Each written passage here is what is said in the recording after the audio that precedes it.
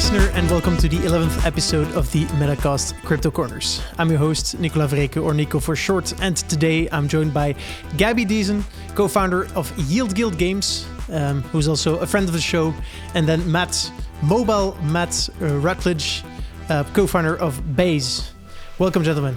Hey, thanks for having me again, Nico. Hey, well, you're very welcome. All right, so today the plan is to dive deep into play-to-earn gaming guilds. Gabby, we had you on the show a few months ago, but I guess a bunch of things have happened, and there's a bunch of extra play-to-earn gaming guilds that have popped up, including BAYZ.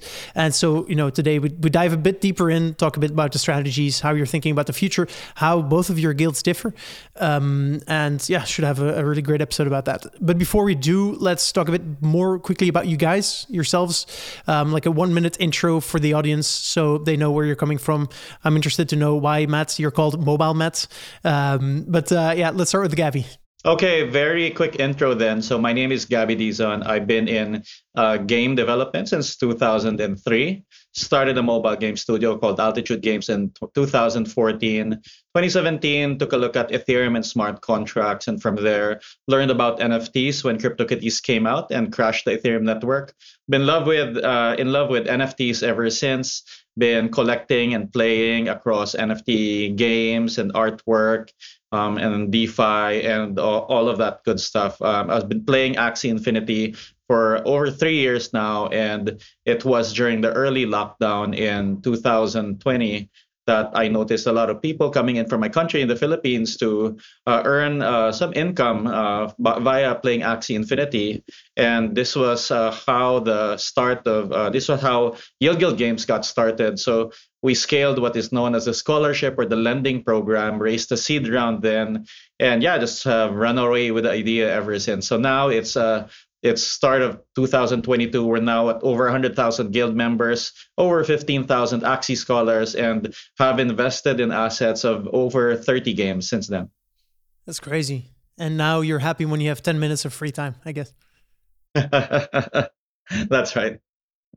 Yeah. All right, Matt, how about you? Yeah, certainly. So I go back personally to the beginning of the mobile esports industry in the United States. So it was about 2016 when Clash Royale as a game launched. I was actually the first person to go out and contract a professional team to compete in events, and then also ran some of the first events myself, both online and in-person events with a series out of the Chinese Theater in Hollywood, California. And I've really just been building at the forefront of mobile esports since then. I partnered up with one of the greatest mobile esports organizations in the United States, Complexity Gaming, and I spearheaded their entry into mobile as director of mobile gaming. It was actually the first director level position for the mobile platform as well as an esports org. And I also joined up at the largest mobile gaming talent management agency as director of business development. So really spearheaded mobile games initiatives with some of the best publishers in the world like Tencent and Supercell. We ran nearly all influencer marketing in the West for PUBG Mobile and also created creator programs for PUBG Mobile and for games as well. So really saw early, I think, because of my background in the mobile gaming industry, the impact of play to earn, because it's gotten so popular in mobile first regions. And I really was able to connect with a great colleague of mine, Joao, to understand early the impact and what the future had in store for play to earn and blockchain gaming. And as soon as we saw that, we did not want to do anything else. And so both Joao and myself went all in. And had the great privilege of connecting with Gabby early on as well to go after Brazil as a region, and that's where BAYZ came in. And so right now we're one of the fastest growing gaming guilds in the world, and have a really strong foothold here in Brazil. So very excited about what we've been able to do in a short amount of time, but certainly want to accomplish a lot more here. Mm-hmm. Cool. All right. Let's dive in. Let's discuss what a gaming guild or a play to earn gaming guild is. Maybe Gabby, you can kick it off, and then I'm interested in hearing Matt's perspective and how he looks at BAYZ, coming from the YGG angle. There's actually many different aspects to a guild. The most basic aspect of it is that we as a guild, we buy into assets of different games that have NFTs that earn yield. So be they Axies or in Axie Infinity or land in League of Kingdoms. So we, in a way, we're investing into the economies of these games, and we make these assets available to the players in our guild so that they can play the game with the assets that the guild owns. So in Axie Infinity, this is known as the scholarship model, where the assets are lent out to players who are playing the game. Usually these players have the time and the skill to play these games, but cannot afford the assets up front. But that's not the only model. Some people just want to play with their friends and do it in kind of a guild model, similar to what you do with World of Warcraft, for example. But then you have the assets that the guild owns. So if you think about the guild model, it's been around since MMOs have been around in maybe Ultima Online of World of Warcraft. And the interesting thing about the play-to-earn guild is that the guild itself is externalized from the game and owns its own assets. And that's what we do. We're built as a DAO, so we're player-owned. And we make these assets available to our players so that they don't have to pay for anything to have access to these NFTs and enjoy the games. And Matt, how does BAYZ differ from this, or is it pretty much the same with a different geographical focus? How should we think about that? Yeah, certainly. So I think, first and foremost, all guilds are operating with that as their primary model, right? Mm-hmm. We at BAYZ are adding some layers on top that we think are pretty unique and innovative, which are things that we're bringing from the esports industry. So if you take a look at how a traditional games esports industry works, it's very similar, I think, to what the future of NFT gaming guilds as well, where you're building a fan base, right? It's not just about the players that are able to play your assets, but also those that are inspired by you and then take part with their own personal assets. And so we want to build a network that is a fan base extending beyond just our scholarship programs. But without a doubt, scholarships and being able to remove this barrier of entry into blockchain gaming is at the heart of everything we do. Mm-hmm. I recently conducted a panel just like this one around esports and NFT assets, where the fact that you have like top tier assets, which are actually limited in supply. And we're thinking around like how we would be able to make that sustainable. And one of the things we concluded was that guilds will play a major role within the esports landscape, where they will actually be the ones that hold the assets and, run esports teams from within their organizations. How do you see the dynamic between current top esports organizations and the emerging gaming guilds that we see today as, for example, BAYZ and YGG? Matt, how do you think about that and how do you see that evolve? Yeah, I think we're really finding now that, play to earn in blockchain gaming has the eye of the entire gaming industry. And that's true for esports organizations as well, but it's true for every single stakeholder in the industry. And what we're going to find, I think, is that a lot of these tier one esports orgs are starting to figure out what their play is in the space. And more and more will be, entering. I mean, again, blockchain gaming and play to earn is not just, a fad. It is here for the long term, and it is the future of the games industry, which is why I'm here and so many other incredible professionals are making the switch to Web3. And that's not going to change. So as time goes on, more and more esports orgs will get involved because, again, this is the existing business model that we've been operating in an industry that is, not nearly as sustainable as Web3 and blockchain gaming, right? And so we're definitely going to be seeing more and more esports orgs enter here. Mm-hmm. And when you look at the existing player base for a game in terms of skill level as a sort of pyramid, where at the bottom you have a lot of players who just play the game casually, and at the very top you have the professional esports players. So traditionally, esports organizations focused on the top, right? And I guess that you would think of play to earn guilds or just guilds in general to be, I guess, helping out everyone. So the whole pyramid. Do you see these current traditional esports organizations like Complexity or G2, Fnatic, these types of organizations still focused on that top triangle where they try to acquire the top assets within games, or do you see them extend more into your territory where they acquire more and more assets and try to help a greater base of players? Yeah, fantastic question, and I'll use BAYZ as an example because I think that we're really building into this. First and foremost, any blockchain game that has a competitive scene, we want to be present. We want to be dominant in it with an esports team. That includes games like Axie Infinity, where we go out and we build an esports vault of Axies, right? So what is the meta? What are all the possible team compositions our esports players might want, right? Because they can't always go out and purchase these assets for themselves. We own these assets and we lend them out to our esports teams in order to compete in competitions. So certainly, without a doubt, we're focused at the top, like you mentioned, with the most competitive players. But at the same time, we've built out fantastic support systems at esports organizations. And what you'll find at these orgs is that you have really specialized roles, things like coaches, analysts, data analysts, people that are scouting opponents and coming up with game plans. And I do think that is something that most gaming guilds right now are really overlooking. what you'll find is generally, people will have a scholarship manager, but it kind of ends there for most guilds. And so that's one thing that BAYZ is doing differently, is that we're setting up world-class support behind our scholarships that is inspired by the esports model. And because of that, even though our everyday scholars are not necessarily the best players in the world, if we can still support them and nurture their competitive skill, it increases their skill level and ultimately also increases their earning potential, even just on a day-to-day basis. So while that's not esports in the truest sense, we're certainly taking inspiration in order to increase the competitive performance of all of the players in our guild. Mm-hmm. Is that similar with YGG, Gabby? What we're seeing is that the line between guild and esports team is going to blur over time.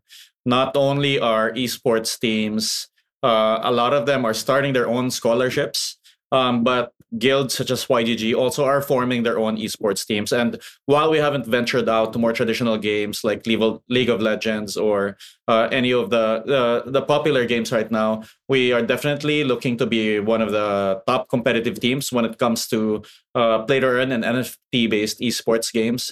And if you think that over time, a lot of these games will have their assets on chain, then there will be a merging of basically esports and guilds. And we've actually been having a conversation with some of the top esports teams to kind of think about the future. What is the future of esports? What is the future of guilds? And I suspect that the future will look like a merging of these two. Mm-hmm. Another question, and this is not really, talking about your organizations themselves, but we've recently seen that Axie Infinity particularly focused earnings more to skill-based players. So basically, the higher the skill of the players, the more they were able to earn. And I guess that would incentivize you guys to also, make sure that your guild members are actually performing at the best level they possibly could. Is that how you see this whole play-to-earn dynamic evolving in the long term too, where earnings are mostly focused at the top? Or do you think we'll have some games where they're equally divided amongst all of the players within a game? What do you think, Matt? Yeah, I think first and foremost, this is something that I expect to see more of.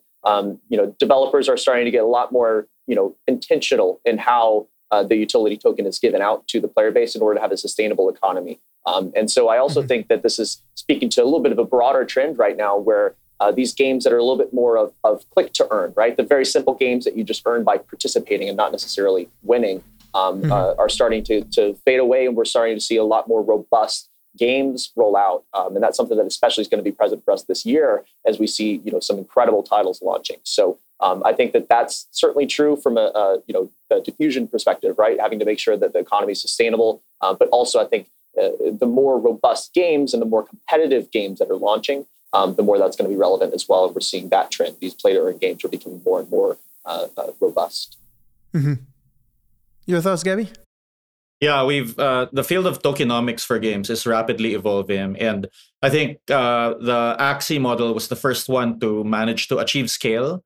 And now you're seeing games that are not only copying the best parts of what Axie have done, but also evolving it to meet some of the challenges of a utility token that is paid out to grind. I think it's kind of hard to maintain value in a token that you're given when grinding, especially as it attracts a lot of bots, for example, that are incentivized to just go into your game, which have no value to the network. So we're seeing a lot of evolving mechanics in terms of what makes for a sustainable play-to-earn economy. And this is what really excites me. If you think about the early days of free-to-play, when there was really no playbook and people were figuring it out, like Supercell and Rovio were just trying things out and were new. That's where we are right now. And I would think with a lot of more money in the ecosystem coming from guilds and investors and people who are getting onboarded into the crypto ecosystem via these guilds. So yeah, it's just an amazing time to be here. Mm-hmm. I agree. So I work at a VC, and the types of deals we see being funded today, there's definitely a lot of very wild experimentation going on, and some projects that traditionally wouldn't get funded are being funded. And I mean, I'm sure that few of them that we wouldn't traditionally think of as potentially successful might actually, find a way to crack at least one part of the code of how to make a very great play-to-earn game. I agree. It's very exciting. How long do you think? So You both have been in the mobile space for a while now. It took a while, took a lot of experimentation before the code of mobile was cracked. But right now, I think we can all agree that there's like a certain playbook, and the ones who are best at operating that specific playbook are the ones that are most successful. How long do you think it will take within play to earn for a certain playbook to arise in a dominant tokenomics model? And I know this is a very difficult question, but I'm just curious to have your thoughts. Is this like 3 years? Is it 5? Is it 10? Gabby, what do you think? Well, I don't have a specific time frame in mind, but the best games will definitely have network effects around it. The interesting thing about these play to earn and NFT-based games is that the assets themselves don't live inside the game. So any developer is actually able to develop utility. Nobody really talks about interoperability right now because it's not really happening at the moment. But imagine when something is as popular as Fortnite. And what new developers are going to do is that they're going to try to ride off Fortnite's social graph and build for game experiences that would utilize their assets so that the player base will try their assets in a different game. This is absolutely going to happen. It's probably not going to happen at scale until we have a game that is dominant in terms of user base. But once you have a dominant game in terms of user base, newer games will be incentivized to basically piggyback off the popular game's social graph. And that's very easy to do with blockchain. Mm-hmm. I agree. Your thoughts on this, Matt? Yeah, I think first and foremost, there are so many different types of games that I think what we're going to find is that there are multiple models that will end up working and be sustainable. We also have a lot of developers and publishers that have different philosophies on how to run an economy. And so I think it's going to be really interesting to see, which models end up succeeding in the end and which are most sustainable. At the same time, I think one of the most important things that we're going to see probably more so in about 3 years is when these games start to really decentralize and turn over control of balancing the economy to the public. And I think that's going to be an incredible step. And I think that's going to also eventually be something that is really, resonating with the public and encourages them to get more and more involved in these games, and actually is kind of like a demand driving factor to participate in the game economy, is that you also have control as a community to make changes. So I think that's something that I'm personally really excited for. I come from, again, the mobile sports industry. There's a lot of people that have been very interested in giving feedback, to these games sometimes, especially the hyper competitive, players and stuff like that. But now actually to be able to consult, with the game and give actual guidance on what the balance changes should be is a phenomenal mechanic that we just haven't had in traditional gaming.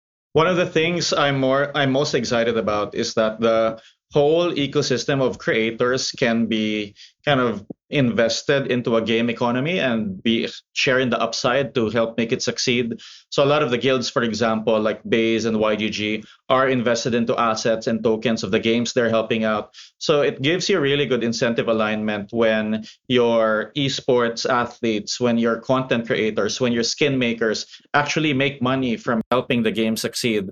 So I think that, when done right, this is an incredible incentive alignment that can come from the entire community that is helping to make a game succeed, which is not possible with the old kind of games. Mm-hmm.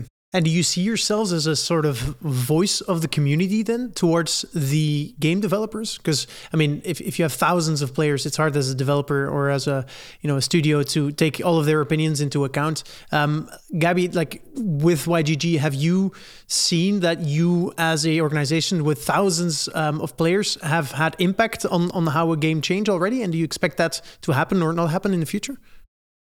Well, in a way, we definitely have our own opinions, although we work with developers in a very collaborative manner. We also hold tokens in many cases, governance tokens of these games. So we're able to make proposals or vote on proposals that we think is good for our player base. So we expect YGG to kind of be the voice of our community when it comes to proposed governance in the games that we're active in. Mm-hmm. I'd like to double click on what you just said. So if I understand correctly, as YGG, you also make investments in games. So traditionally, I thought, and I think many people think that, guilds basically invest in NFTs, in assets for within games that they can that the members can use to play with. But now you're also making investments in the games itself. how do you see that evolve, and where do you see the asset allocation of a guild go towards over time? Sure. So we don't invest in game companies like a VC does. We invest in game economy. So that's usually represented by two things. One, the NFTs that our players use. Second, we also invest in the governance tokens that represent the economies of these games. Our idea is that if we come in, buy assets, make them available to our players come in and help make the game successful. We want to be able to capture the upside of that, and the upside is usually captured within the game's liquid governance token. So this is a model that we've proven out in Axie Infinity, where we're one of the largest holders of Axies and lands and one of the largest scholarship providers. We also invested a fair amount in the governance token itself, which we're staking actively, and we've done very well in that investment. And we're very active in the ecosystem. We've been farming the RON network token of the Ronin blockchain as well, and we see ourselves as an ally of Sky Mavis and Axie Infinity as they grow their game ecosystem. Mm-hmm. Is that similar in BAYZ, Matt? Yeah, and I think it's actually a really brilliant takeaway of one thing that's really different about this industry versus traditional gaming is, just how much gaming guilds are partners for games, especially in early stage funding rounds. Because, as a game raising money, you want to make sure you're including the right investors on the cap table. Guilds are a great one to include because we love long vesting periods. We want to be an ally to grow the game economy and to be a partner with marketing and bringing people in. It's a surefire way to drive user acquisition and jumpstart a game's.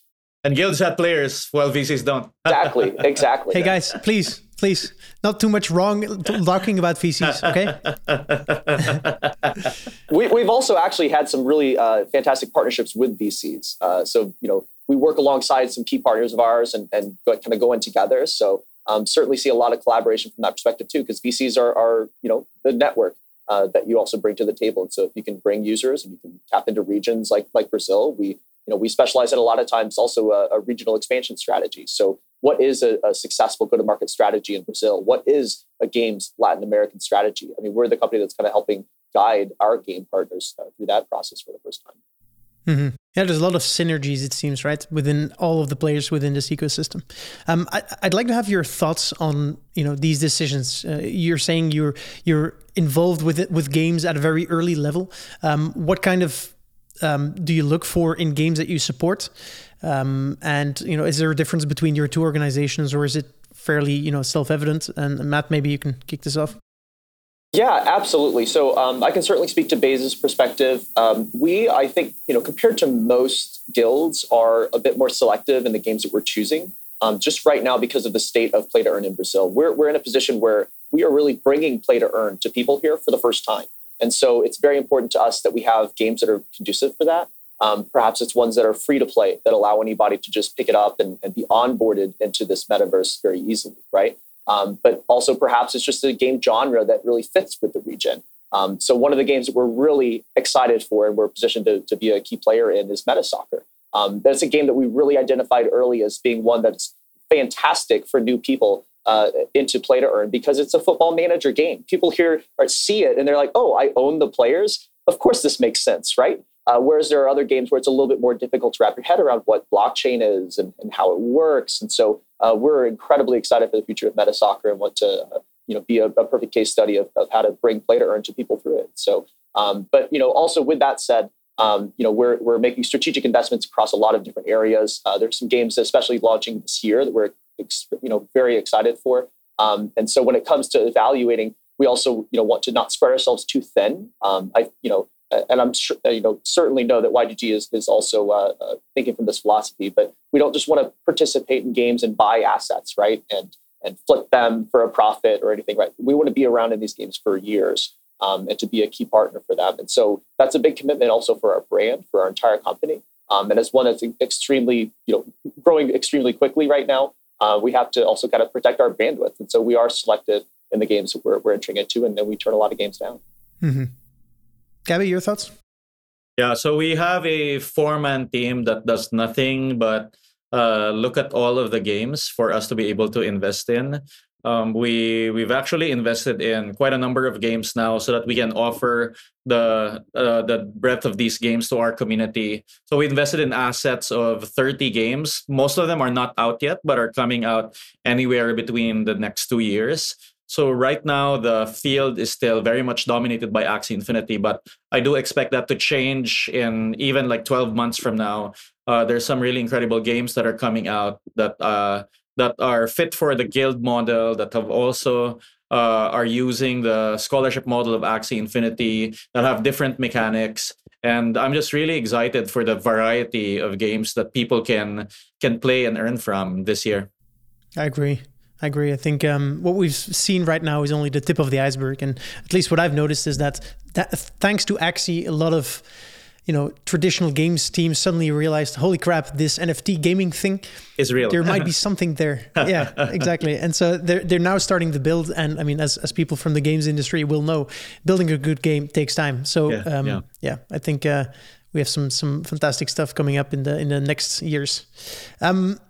I'd like to talk a bit more about your guys' tokens. So Gabby, YGG has a token out. I think Matt, BAYZ, not yet. It's coming out. Happy to learn more about that. Gabby, can you talk us a bit about your token and how you use it to capture value and also to incentivize every player within your organization the right way? Sure. So there are a couple of ways to think about the YGG token. One is that it's a slice of ownership of the entire guild. Second is that it's a membership token that enables you to have special access to things that we are doing as a guild.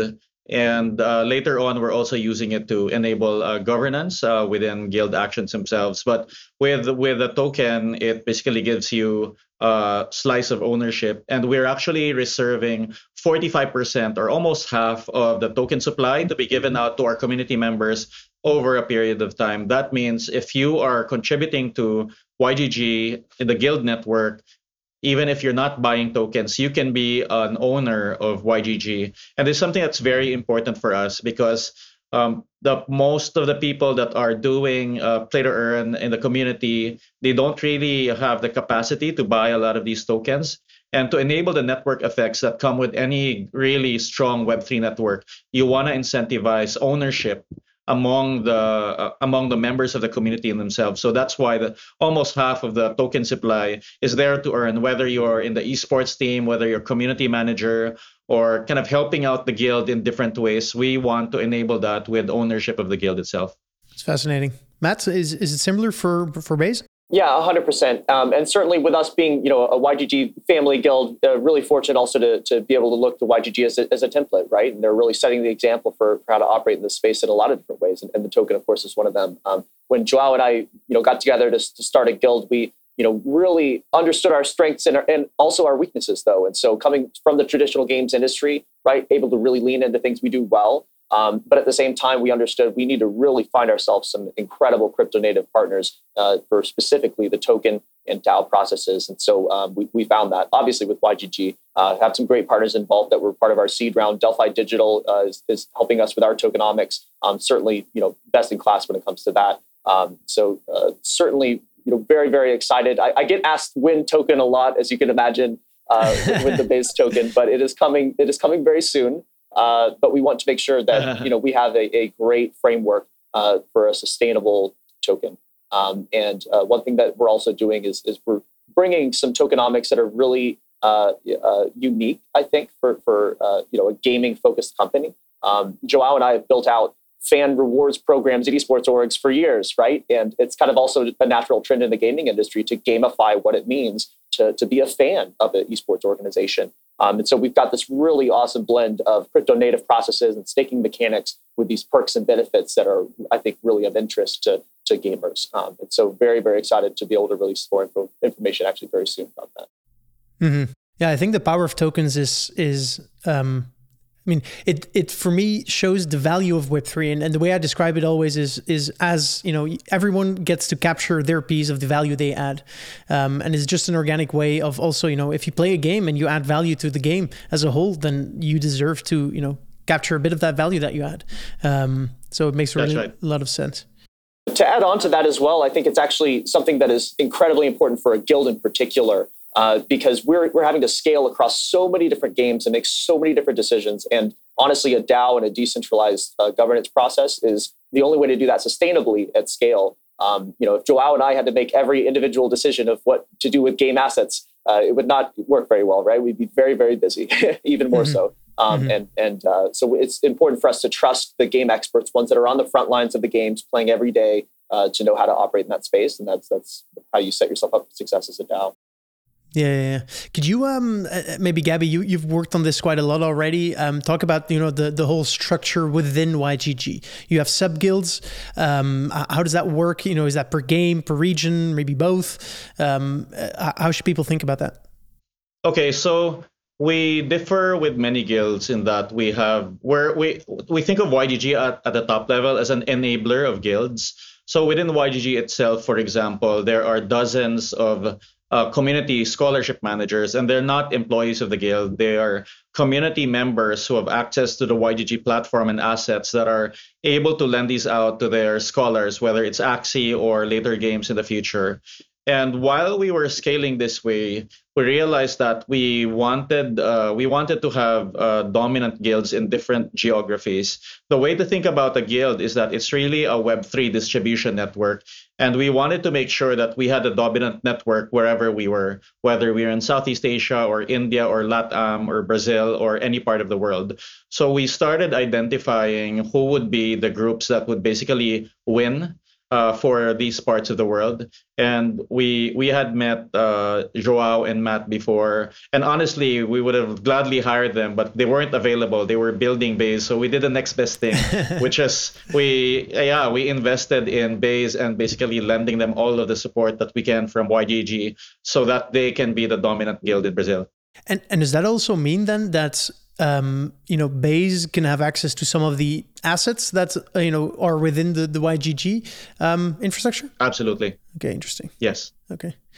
And Matt, do you differ? Do you think about the future of BAYZ differently when it comes to the whole structure and sub, like with sub DAOs and stuff? It's a really interesting question. I think one thing that we're really coming to realize is in crypto and in blockchain gaming, your network is everything. Because when you enter into a game, yes, we're participating into the game economy, but also, we're acting as an advisor for games in a lot of ways, right? I mentioned developing Brazilian go-to-market strategies, right? So it's so important that if there's a key game partner of ours, we want to see it succeed all around the world, right? So that means if they're trying to develop a Southeast Asia regional strategy, that we have someone that can help to do that as well. And so I think that it's incredibly important to have a strong network, and that's certainly what we have now with YGG family. Mm-hmm. And Matt, can you talk a bit about what happened, I think, weeks ago, maybe last week even? So you acquired another guild, is that correctly? How does that work? How does acquiring a DAO underneath another DAO even work? Could you talk a bit more about that? Yeah, happy to dive into that. I think actually it was the first acquisition of an NFT gaming guild of another guild. Congrats, man. Yeah, thanks. And really just speaks, I think, to the pace that we're operating at right now. We really do want to have a lot of those things under our belt, as firsts for a guild. But essentially, yeah, as you mentioned, we acquired a great group called Soma, which in Portuguese means plus. And I think that they were a big plus for us from that perspective. But, in that acquisition, gain access to the entire team, phenomenal members that have been building here in Brazil for years. Renan, Marduk, in particular, is two of the executives, and really has been a huge boost for us as a company. In addition to that, they've been developing some IP, essentially to develop a play-to-earn content platform, which is essentially really aligns well with BAYZ. We're, again, bringing play-to-earn to people here for the first time. So that is a huge boost for us as well. If you go to BAYZ.GG, you'll actually be able to see it. It's been live for just under a week here, but it's essentially a content platform. We have 50 courses, video and article-based courses on play-to-earn game, and it teaches you everything you need to know about how to get into this space, about how to set up a wallet, what is a hot versus a cold wallet, and also game-specific advice, right? It shows very specifically, if you want to play Axie Infinity for the first time, here's the screen, click here, right? So it really lays it out simply for people, and that's all part of our goal of onboarding people into the metaverse. So really aligned well with the founders, really aligned well with what they were building. And we have some more things launching actually very soon that we haven't even announced yet. So really, really excited to have done that acquisition, and it certainly won't be the last. Nice. That's really great. And because you talked about the content that you provide, does that go up to, so it goes from, how to set up a cold wallet and a hot wallet. Does it go up to, this is the current meta and these are the type of team formations you will, best be able to use to win your Axie matches? Or yeah, so, if you think about it, there's so many different games that can be covered. And then even within a specific game, there are players that are at the start, there are players that are intermediate players and advanced ones, right? So we're certainly going to be producing material that is catering to all of that. But the goal for that website is for it to be 24/7 content, just completely, covering all of the bases. If there's something that you want, you'll be able to find it there and find it easily, right? So I think right now, one of the biggest challenges for content is discoverability. People are using YouTube to search for things that they want to find, right? But a lot of times it's more difficult to find the things that you don't know. And so that's what we're trying to create as well, especially for new players, is to just lay it out very, very simply for them, right? We've been down this road. We've learned play to earn ourselves from scratch. Let us help you make it a little bit easier here. Mm-hmm. Yeah. Also, everyone is still figuring this stuff out anyway. So, I mean, that page will definitely be updated as time goes on. I'm curious. So we see today that a ton of games are being built, of which, you'd almost need the whole population of the whole Earth to play to earn games for all of them to be able to thrive or at least sustain themselves. How do you see yourself thinking about games that you made a commitment to, but you just don't see working out? This could be, just because the team isn't performing, or maybe because, just the game's not appealing and you made, an error in choosing that game to, buy assets in. How do you think about that? Gabby, you can kick this off. So I guess we look at this kind of similar to how a VC works with our portfolio, right? Like you make investments in companies that you believe in, but even then, not everything works out. And for all of the games that we invested in, we try our best to help them succeed. But we see ourselves as a long-term partner in the game, which means that we're not going to sell those assets at the first time of trouble. We want to make sure that we do our best to help it succeed. And yeah, we actually want, we barely ever sold an asset or a token, and we want to be there long-term for the games that we work with. Mm-hmm. Similar for you, Matt? Yeah, 100%. And I'll actually use an example that I learned early on in traditional gaming. I've worked in the influencer marketing space for a long time, represented content creators, some of the best ones in the world. As a game, if you really want to know how the game is doing, ask a content creator, because they're the ones that are at the front lines. They're the public, platform essentially that the fans go to and comment on their videos. And like a content creator can tell you everything about what the biggest pain points are for players. They can tell you everything about what needs to be changed. And they often also act as a filter, right? So we start talking about how we operate with game partners specifically. I see us in particular being a filter of that noise in order to give the actual concise, constructive feedback, right? So we have so many players at the front lines that are experiencing the game and understanding what they want changed, right? That it gets then filtered up to the leadership within that game community. And we have the opportunity to present that in a really constructive way to the games that we work with. And so I think, that's also kind of a value add from an investment perspective, right? So not just participating in the game economies, but hey, we can also make it more sustainable by giving you concise, feedback from the community, also comparing and contrasting versus other games that we've operated in. So I think that's a huge value add and something that, again, just like Gabby was saying, like we're in this for the long haul with these game partners of ours, and we want to see all these games succeed. So even in a situation where a game is not doing well, we're certainly going to be at the front lines in trying to help turn that around. Mm-hmm. That's really cool. Talking about games that are not performing very well, how do you guys think about risk and diversity, or diversifying your asset allocation?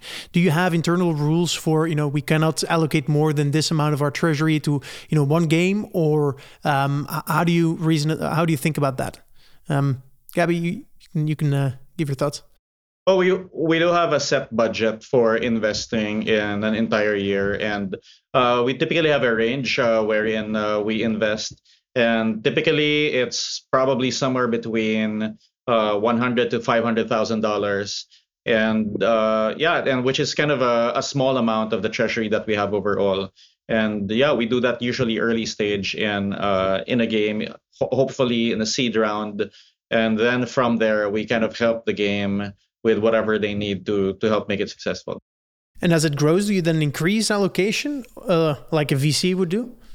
We typically don't do follow-on rounds, but once the game is live and there is plenty of demand, then we have the capacity to double down and add our operating units. So, for example, this happened to us in Axie Infinity, where we saw in May and June that the game was just really about to explode, and this didn't reflect in the token yet. So we actually doubled down and read a lot more Axies and bought AXS between $4 to $8, and that did extremely well for us.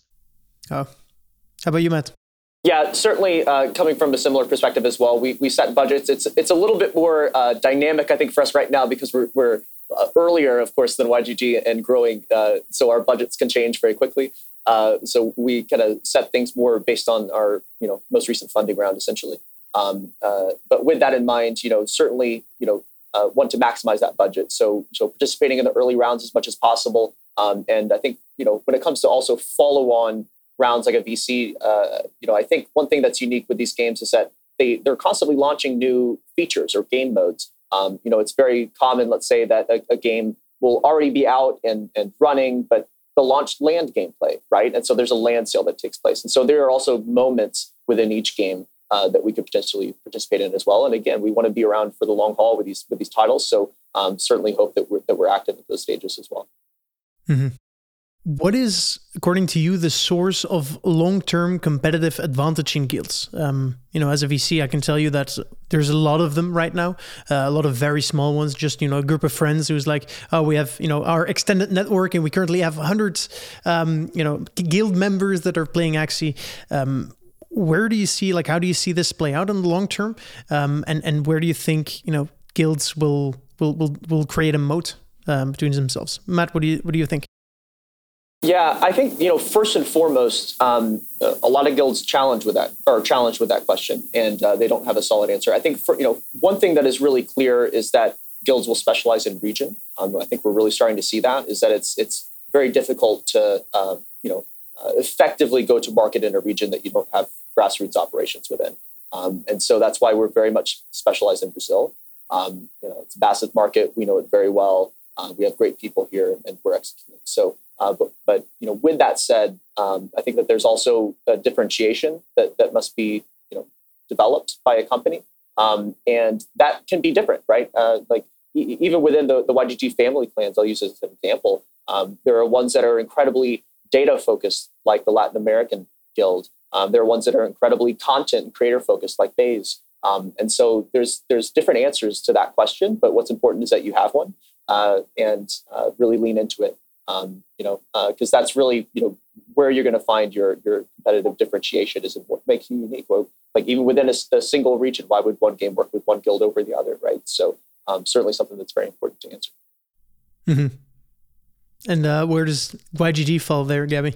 So strategically, we think of guilds as Web3 distribution networks, and Play to Earn is just very much at the tip of the iceberg for this. So right now, we're using Play to Earn assets, these NFTs, to recruit people from town to town, village to village, city to city, get them into the guild via these regional guilds that we have. We have BAYZ going down really deep into Brazil, into the towns there, and recruiting players, giving them jobs, and basically giving them their Web3 identity and reputation. So we see this kind of regional push and localization as really important for what we're doing. That said, at the top at YGG, we're building the network effects that are that make this possible. We're building the identity and reputation that people can use when they play different games and get an on-chain reputation for them, and be able to provide the assets. For example, because of our scale, we're able to get into seed rounds early for the best games. And when we invest in the seed round, we bring C, we bring Indie, we bring BAYZ, and they get access to the same deals too. So in the future, it's not only these games that will be using us for distribution. It will be all Web3 protocols that are looking for an audience. Mm-hmm.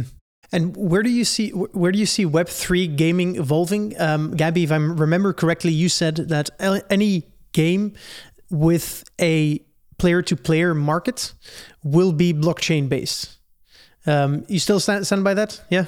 Yeah, for sure. If you're already building player-based economies as you are with MMOs and some free-to-play games, you would want them to be blockchain-based because this enables the easy transfer of value from player to player. And you as a developer are not acting anymore as the seller as you would in an in-app purchase model. Now you're acting as the facilitator of a marketplace and taking a cut out of that. And when you do that, when you enable the players to create value in the game, whether they're breeding virtual horses or crafting items and armor or creating towns that produce some form of cash flow revenue, then you're enabling the players to really run the economy of your game, and you are acting as the facilitator of that. And I think that's what makes for a really sustainable long-term economy. And now you're going to see players in guilds that will have millions of dollars of value inside that game. So they're going to do everything they can to make that game and that economy as successful as possible. Mm-hmm. Matt, you agree? 100%. Yeah, of course. I think one of the things that is most clear to me is that digital ownership in video games is inevitable. And I think that that's something that the traditional games industry is still trying to fully understand, is that, once you have this type of model that incentivizes the players, where the ownership of these assets and the currencies goes to them, it puts the player first in a way that cannot be accomplished in Web 2. And I think that over time, Web3 and blockchain gaming will continue to grow, but it'll be demand driven. It'll be from the consumers that expect this type of model. And especially, I think this year and next, as we start to have more robust games and AAA games launching, as soon as the quality of games is equal, it becomes a no-brainer that people get involved because the model is much more favorable for them. It's player first. So to me, it's inevitable, and digital ownership in games. Mm-hmm. What I've noticed, looking at internet in general, and the evolution of Web3 more particular, is that everything becomes more and more gamified and economicized, even if that's a word, even, but you know what I mean. How do you see that evolve? Will the whole internet be some kind of, big RPG? And what role will your organization play within that? Matt, what do you think? I mean, that's a fantastic point, actually, because, we talk about blockchain, we talk about NFTs and crypto as these elements of these games, but really these are tools. This is something where NFTs and crypto is just expediting what is most natural, which is the player first mentality of games and the ownership going to players. But this is also the convergence of so many leading edge technologies, right, in video gaming and blockchain and NFTs and everything. So I think what's also really exciting to me is what the future is going to look like with how NFTs are leveraged. We're seeing a lot of innovation right now, even just with NFT profile picture collections, right? And how they create membership packages out of that, making it an exclusive club to be part of, adding utility to them, right? And so we're at this incredible convergence of technologies. And, also, I think that one thing that's going to be important about the future is that, NFTs and crypto are going to be so inherent in these games that the user won't even know that they're using NFTs and crypto, right? And so that's where you really get that mainstream adoption. And we're very early. We have the innovators playing now, right? And we'll have the early majority soon. But ultimately, it becomes such a streamlined user experience where you don't need to go through so many additional steps of setting up a wallet and all these other things to where it's very simple, right? I'm really excited for that moment as well, when things really click and it just becomes very clear for all players. But Matt, what are you going to do with your video about how to set up a hot wallet then? At that time, we will be creating other types of content, I'm sure. So there's not going to be any shortage of learning opportunities in this space for years, I have no doubt. Yeah, that's very good. Gabby, your thoughts on this? So I think that the world is already turning into a giant RPG with Ether and other crypto as our currency and our ability to own assets as NFTs. and basically get achievements for doing things that you can do in the real or virtual world that can show up as achievements, permanent achievements that show up on chain to your wallet. So I think that what we're doing is we're really gamifying the world of work. And this is already happening if you see what's happening within the world of DAOs, for example, and DeFi, where there's a lot of games that are being played with liquidity and money. So I think this will just converge into video games that provide some sort of economic element. And yeah, this is all where we're basically headed into the metaverse. Mm-hmm. Yeah. And I feel like within the discussion between typical game developers who are saying like, you don't need blockchain to make a fun game. I think what they miss is the fact that we are economic animals, and adding, an additional economic layer on top of the traditional games that people enjoy. For some, it just adds a whole new level of, waking up excited to check, how your tokens are doing, having a financial incentive with the game you're playing and just getting that thrill of, more and more people joining you in playing that game. I feel like that's what a lot of people underestimate from this space. Yeah, blockchains enable different kinds of interaction that really weren't possible before. And that's the trustless exchange of value from person to person that could be done outside of an application itself. So it was never really easy to basically offboard your gold in World of Warcraft to US dollars or Philippine pesos because there's so much regulation that you would have to go into. But if your assets are on chain and you could exchange them for Ether, for example, then that trustless exchange is made very easily. And then you have unique assets, which could be NFTs that could represent unique items inside a game, which makes for unique interactive elements that you can do within games that enable new forms of gameplay. So yeah, like blockchains maybe aren't needed, but you didn't really need databases either until you were doing multiplayer games. None of this is necessary, but there's a demand for them and people want to play them. And I think this is why innovation has always existed in games. The reason I asked you guys this is so I have some answers ready for when I have these discussions as well. So, I mean, you didn't need databases until multiplayer games. This is a good one. I'll keep that in mind. Matt, your thoughts here? Yeah, definitely. I think Web 2 companies coming into Web 3 are going to be really surprised at the engagement of the player base. This reminds me, a few months back, Jiho from Axie Infinity had tweeted the retention rates of Axie Infinity. Mm-hmm. And I was absolutely blown away by a couple different stats. First of all, the retention rate after 30 days was 58%. Which there is no game in Web 2 that has any business having a 58% retention rate after 30 days. But the second stat that blew me away was that it was the same retention rate after 90 days. And that is also unheard of, right? Regardless of the percentage. And so that is something that really speaks to what's unique, I think, about blockchain gaming, which is, people are invested in this to a degree that you just can't accomplish. Even if you have the same mechanism set up and the same, type of marketplace and stuff, it's really incredible, and that is something that I think is going to lead to inevitable growth, right? I mean, when you have 58% retention, you don't churn. So yeah, so true. Cool. Well, this was a fascinating discussion. I love your insights.